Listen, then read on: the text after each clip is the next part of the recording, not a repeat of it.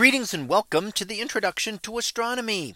One of the things that I like to do in each of my introductory astronomy classes is to begin the class with the astronomy picture of the day from the NASA website, that is apod.nasa.gov/apod. And today's picture for May 28th of 2023. Well, it is titled Ida and Dactyl, Asteroid and Moon. So what do we see here? Well, this is the asteroid known as Ida. And it just looks like a little ball of rock out in space with lots of craters on it. It was one of the first asteroids to be imaged close up, and that was done by the Galileo spacecraft as it was heading out toward Jupiter in 1993. And its path was planned so that it would go near to asteroids. Since it was going to pass through the asteroid belt in any case, we may as well get some nice images of asteroids, and gives us a chance to try out the cameras before they get to Jupiter for its studies. So it actually looked at two asteroids as it went through here. This is Ida, and kind of a surprise that was found there is another object around it called Dactyl. And you see that off to the right hand side. So this was the first asteroid discovered to have a moon. Now, a moon can occur around any object. What is our definition of a moon?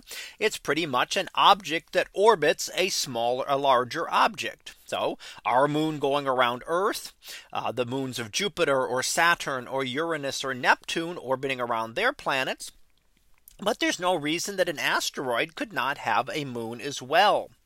Now, it's the reasoning for it is probably due to some kind of collision. So if we had a asteroid crash into this and knock a piece of it off, a couple things could happen. That material could fall back onto the asteroid. If the impact was large enough, it might expel that material out into space, leaving debris behind in its orbit. Or it could have knocked a piece of it off and then landed just right so that it continued on in orbit around that asteroid. And we now know of other asteroids that have moons as well. And asteroid collisions, not extremely common, but over billions of years, it's quite possible that asteroids will bump into one another every once in a while.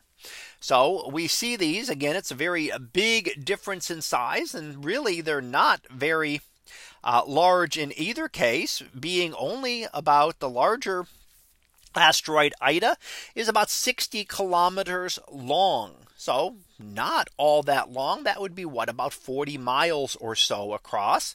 So that's the longer axis, only 25 kilometers wide.